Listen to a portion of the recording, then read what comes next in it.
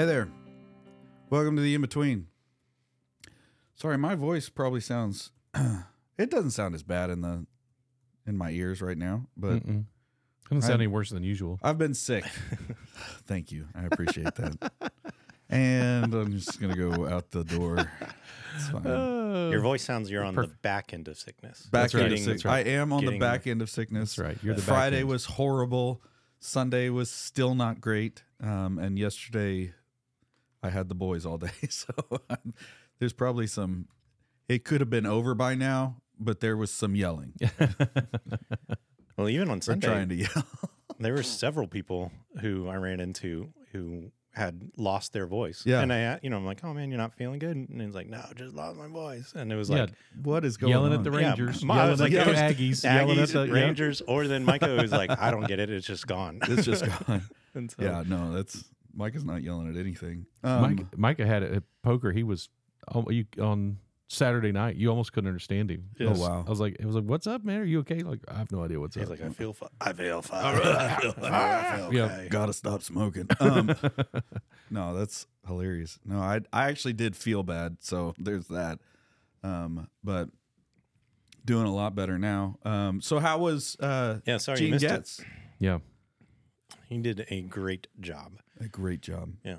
Again, there's a lot of people that made comments about, man, if I make it to 91, I want to wish I'm that sharp. And I'm like, I don't feel wanna like- make I it to feel like, yeah, 91. that's a pipe dream for me. I feel like Being that sharp or being that old? I think both. Yeah, exactly. I'm like, I'm not that sharp I now. better start now getting that sharp. I think between the concussions and all the other abuses Oh, of my body, man. that seems like There's that no would way. be the miracle. Yeah, absolutely. I wouldn't get up in front of people and talk about Bibles. I'd be like, I'm here. I'm here. Yeah, exactly. Well, there's God is Paul.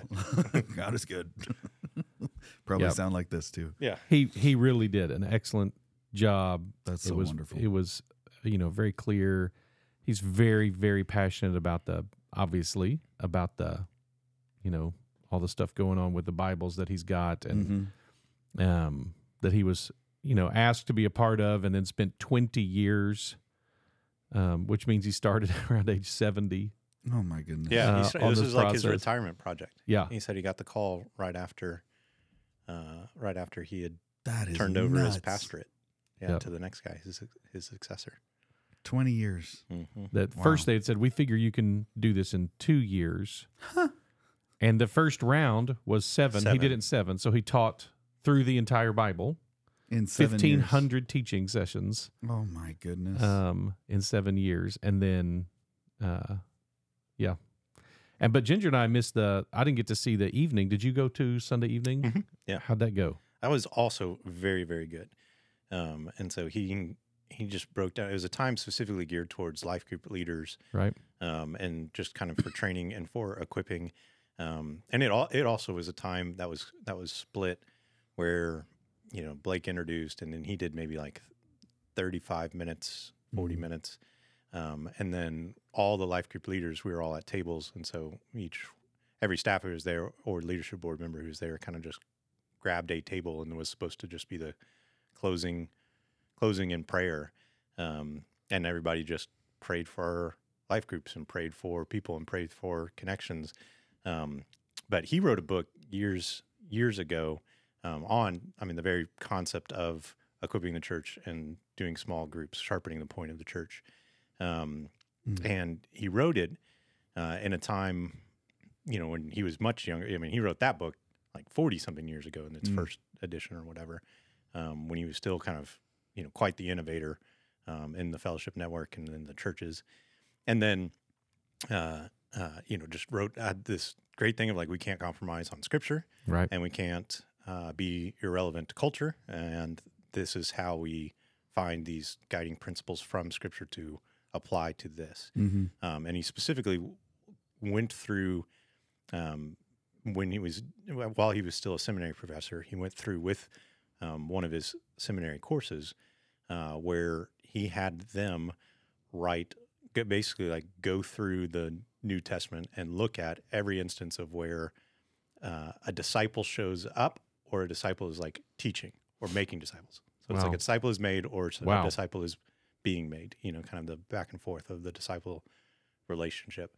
And in that kind of smaller challenge that he gave his class, he himself kind of started digging in and doing it and realized like, oh, wow, there's a lot to this. And so he actually then at about halfway through the semester chose to, or the year, I think it was a full year course. So halfway through, right before they were going to go on break, he decided to scrap the rest of his course with these young men.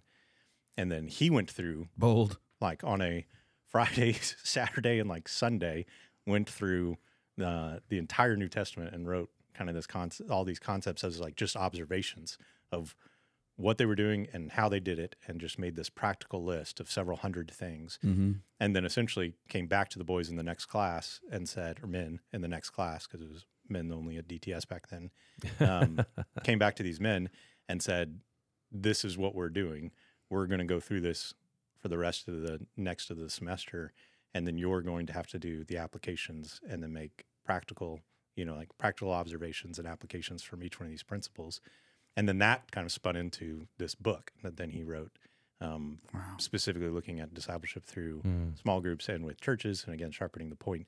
And then he was approached 20-something years later to do a revised version of that. Because again, his whole point was you got to keep biblical principles and hold to the biblical truth, but you need to stay relevant to the culture.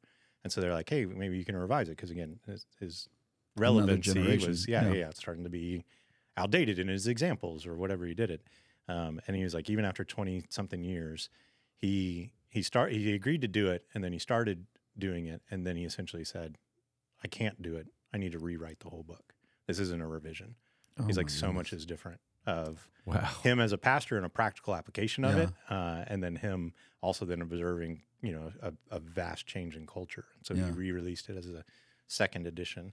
And so he walked through some of the concepts that were there, specifically looking at the New Testament words used for essentially disciples, the church, the people of God, the body of Christ, all the different terminology, and gave some, again, very, very short, very, very concise snippets on it, and then came to an application point that he wrote, maybe a 3-part sentence, elongated sentence, that was just gold. I leaned over to Blake after he read it, and I was like, you need to ask him if we can put that on our website under life group page, or like, this is your template for evaluating everything that happens in life groups, of like, it's just purely built from scripture. So anyways, it was a very encouraging time.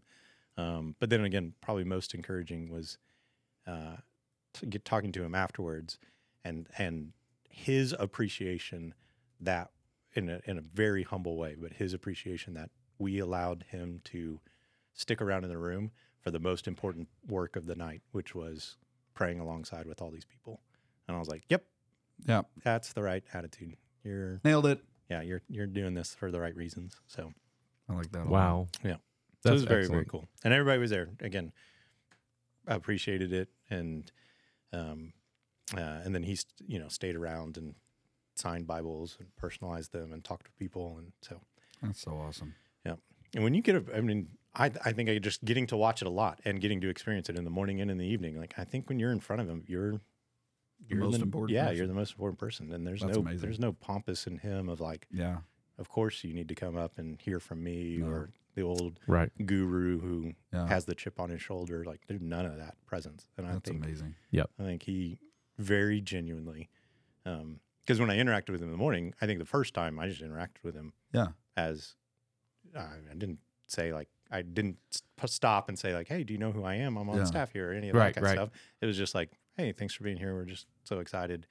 And it was like same exact, when I came down off of stage after doing the announcements, when he realized I was on staff, it was like, nope, I met the same man at that point too. And so it was great. That's awesome. Elaine his wife was pretty hilarious too. I bet I she went to would lunch be. with, Yeah. I'll tell you what, so it was me and Bob and Ann Livesay and Gene and Elaine Getz. Yeah. And Ginger wasn't able to come. And so I was definitely the little kid at the table. Yeah. Like, it was, I felt like And the sitting fifth on wheel. a stool. Way to go, man. Yeah, do it. So watching Bob and Gene tell stories of, their history together, which spans back, 50 years.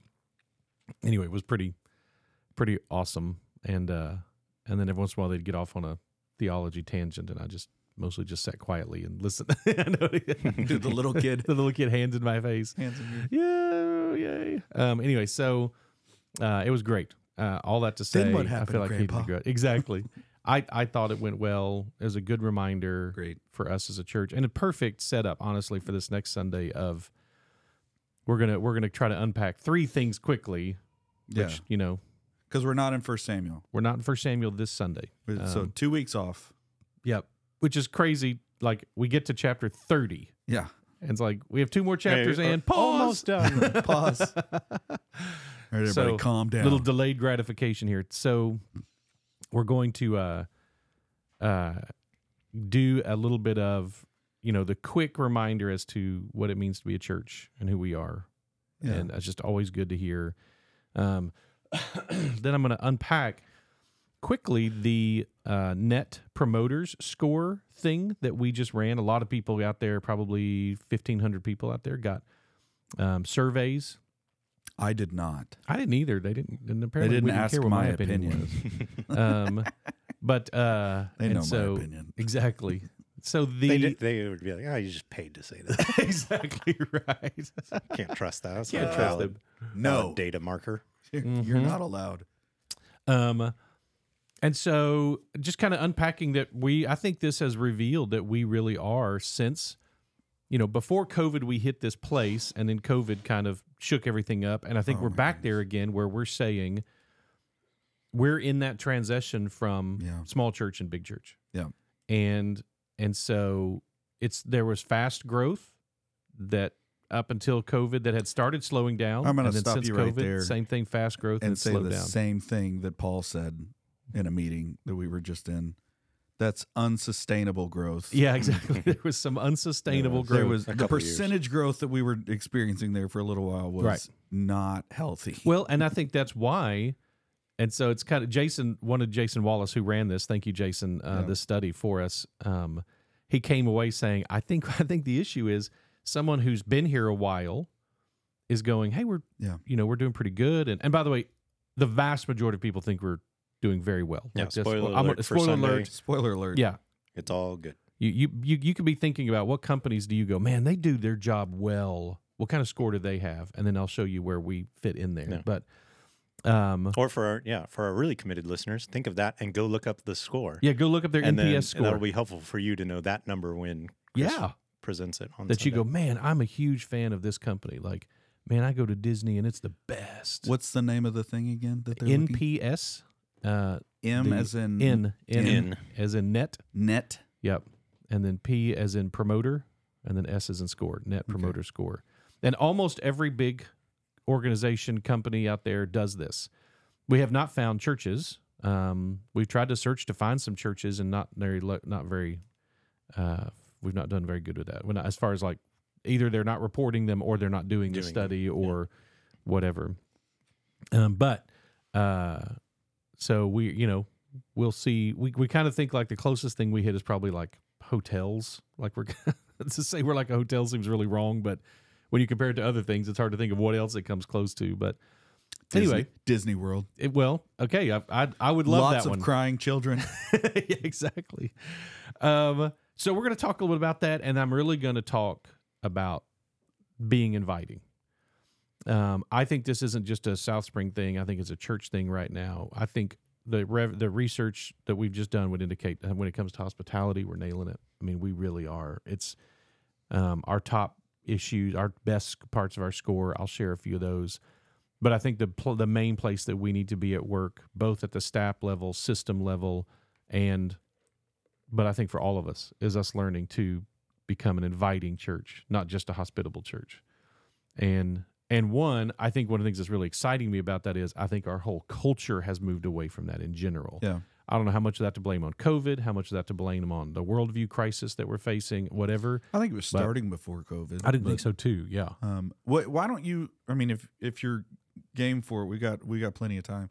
Why don't you express a little bit of what the difference between inviting and hospitable is in your mind? So I think hospitable is what we do well, which is when people show up, we treat them as though they are Important. VIP. Yeah. But what we don't do as well is then invite those people into our lives. So even into our church life. So so like someone comes to the church, let's do two categories. Someone comes to our church, they don't have a community. Mm-hmm. How do they find one here? What is the process by which they find one? Well, if we make them do all the work, then we've messed up. So we need, and the work that our part of the work would be to invite them. They can say no, but inviting them, come to our house, come to our life group, come to our Sunday school class, come to this party, come to this activity, come to lunch with me. Come to lunch with me. That's like that. We develop that. And that becomes something we're known for, even within the church, much less within the community, where we're inviting waiters and waitresses. We're inviting people who we see at the grocery store. We're inviting our coworkers, our neighbors, our friends, to invite them to be involved in our lives. And part of that is church. It was interesting. Someone stopped me at the end. It was Reed. Livesay stopped me last night, and he was like, what's interesting is, he said, one of the parts of this is, but a lot of people who come to this church have a community. They have friends. They may even have a life group somewhere that they're from a former church or life group that's been around for years that now they're all going to different churches. And he said, so another part of this probably needs to be, hey, we need to be inviting for those people who don't have that community. And for those of you who have that community, invite your community.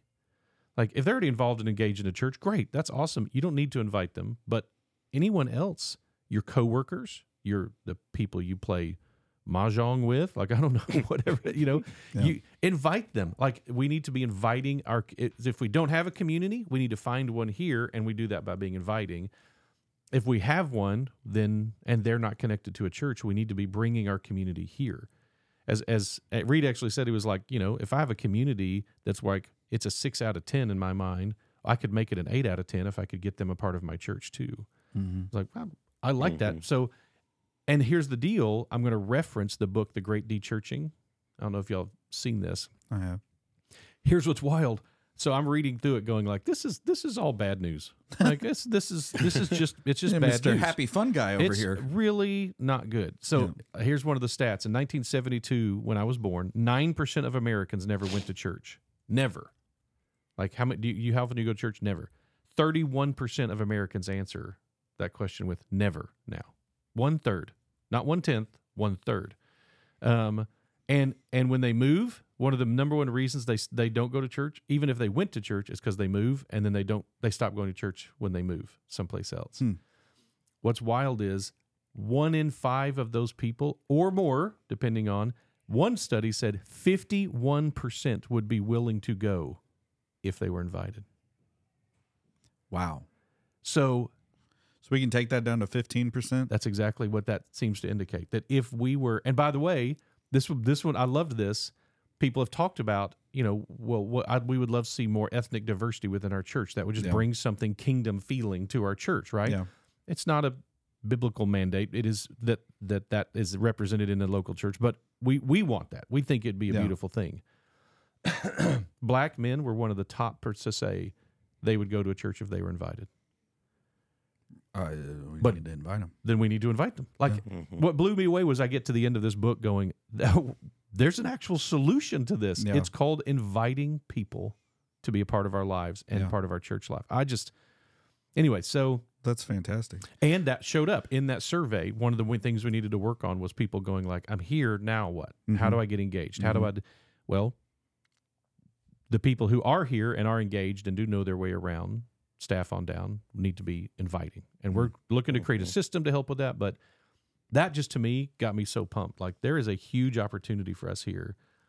And then I'm going to go into to update everybody on where we are on the capital campaign.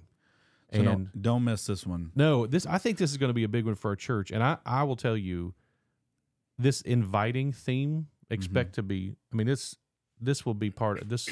I hope this will be as recognizable in our church as every member is a minister. Yeah, I feel some electricity in that one. I'm not going to lie to you. I also get really excited because I get to brag on my wife here for a second. I think she's really good at this. Like she's great. Like at her school, the best thing they ever did was make her a team lead, right? Because she cares about her people and she shows them that she cares about them and she loves her team and all of that stuff. But then she invites them. Yep. And she's great at that. There's 2 people off the top of my head that are coming to our church from her school because she invited them to come. Yep. I'm just saying, that's awesome. It blows me away. My sense is more and more people are ready to come to church. People are ready to come be involved. And so, like I spoke at something. Stephen Campbell had me come do a training thing at the bank. Yeah. And we have like 2 people coming to the church because they came to that training thing. I'm like, that is low hanging fruit. I mean, you saw me come to a corporate training event, and it's like you were that ready to go to a church. Yeah. And all it took was you having a positive experience with somebody who's a church person, and you're there. Like, I think there's, could it be that there are thousands out there who are ready to come? Sure, and but no I one's also invited think, them. And this is God's work through you. I think that you have helped lead us to be positioned to be able to take advantage of that, simply because there's not nobody wants to invite people to something that they're having to pretend at all the time. Right. And so the fact that we've already, we've been fostering a culture of we're broken people. We're not Right. we're not the country club. We all have it together. Come tell us how you increased your portfolio by 20% last quarter. That's not what's going on. Instead, it's oh man, we're getting wrecked on a regular basis, and we need each other because of the wrecking that's happening. Yep. And when people are seeing that, then they're like, I mean, you are going to be disappointed by us. You are going to be disappointed by us. But it's not like we were pretending like you wouldn't. Right. Exactly. We never said otherwise. Right. Yeah, exactly. Anyway, there you go. So I'm pumped about it. I think this will come back in January, big time. This will, as actually probably our hospitality training just went from a 1 week a year thing to a 2 week a year thing, where we're gonna teach hospitality, and then we're gonna teach invitation. Maybe I could figure out a way to do that in one Sunday, but no, I wouldn't count on it. Don't do that to yourself. Please don't promise that. Yep. But even, I mean, I think about so much of it. I'm just, I'm adding a whole lot to this talk that already I went over. So every year I've done it. Every year I've done it, I've gone over, but I'm gonna add some and not go over. This time it will work. No, this time. Do you want to give us any kind of preview for the listeners about, because we still got some time? You want to give us any kind of preview on the capital campaign?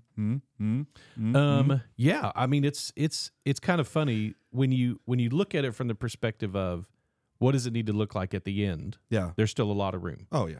When you look at it and say, if we were to build everything we wanted right now, we're still, we would need to have another 2+ maybe million pledged. Yeah. And well, gosh, maybe more than that, because even just to get to what we've gotten, we're looking at 500,000 to 1 million more pledge that we need. Yeah. I like the line that you've been thinking through for the past couple of months. Just again, the challenging question of, if I had unlimited funds, what would I do? Yeah. And I think at the not thinking about a dollar amount and just dreaming and drawing, that represents several million more than what we have gone after. Now, that can sound like, oh man, that's really discouraging. But at the same time, to then have the confidence and the bolstering of but what we can accomplish is still fitting in within the 6.5 that we're setting out to try to do. Yeah. And by the success of even the year, less than a whole year, that we've already started this, we have funds confidently in hand and pledges confidently in hand that we can start working on some of these priorities. That's right. Because this one isn't just a one and done like it was with the last, where we just had one building. This can have several phases. Right. And so to have the confidence of this is where we are. We have room to see where God's going to continue. Yeah. And yet we can dream and make sure that what we are actually building isn't just kind of we gave it a good old college try, but it's actually no, it's challenged by what would we, unlimitedly dream by, and then how can we make this successful? Right. And again, I think you're going to use the line, you've used it several in your presentations, because to make it happen, we've had some very elegant solutions that have emerged that get us there, that get us there, that accomplish what our original goal was, But in the research, we've discovered, but we could do it even better. Mhm. So we get there with this plan, but there's a lot of people out there going, oh, but what if we had this many student classrooms? What if we had an area that served as a gym? What if we had, wouldn't that be cool? We do have an area that serves as a gym. It's just got a You whole should have bunch of put up and take services down that- 750 chairs. no big deal. Put up basketball goals. Jeez. You know it. How hard is that? They used to have a basketball goal in there. They did. Don't break the glass. Don't break the glass. No. So anyway, I That's think what those there shades is- are for. That's right. Paul. Come on, man. That's right. Catch the ball before it hits the glass. They're very protection oriented. Yeah, I think, and so we're gonna present that. I think I'm amazed and impressed that we are there. Yeah. And if we got another $500,000 to $1 million, we could do the project that we've got, and no debt and all the stuff we've talked about. Yeah. We've had $5.1 million pledged. We've Yeah. got $2.35 million in hand, Mhm. That's pretty great. which is, again, we're just now coming back with a site plan and some Conceptual. conceptual renderings. And so, and the feedback, we had a meeting last night with some of the life group leaders to talk about it. And they were like, yeah, this is so much clearer. We get it. We see it better now, which we knew. That was the whole plan. Like, okay, it's going to get clearer each time we do it because we'll Yeah. have better information. And then we're moving into that kind of phase. So I'm excited. I think we can get there. And I think there's a possibility even that we could take it to the next level. But we're ready to do that if God, through his people, provides the resources. So we'll see. Yeah. It's an exciting time to be South Spring. Yeah, there's a lot of exciting going on. Yep. And that's man. Get ready for the invitation. Be encouraged.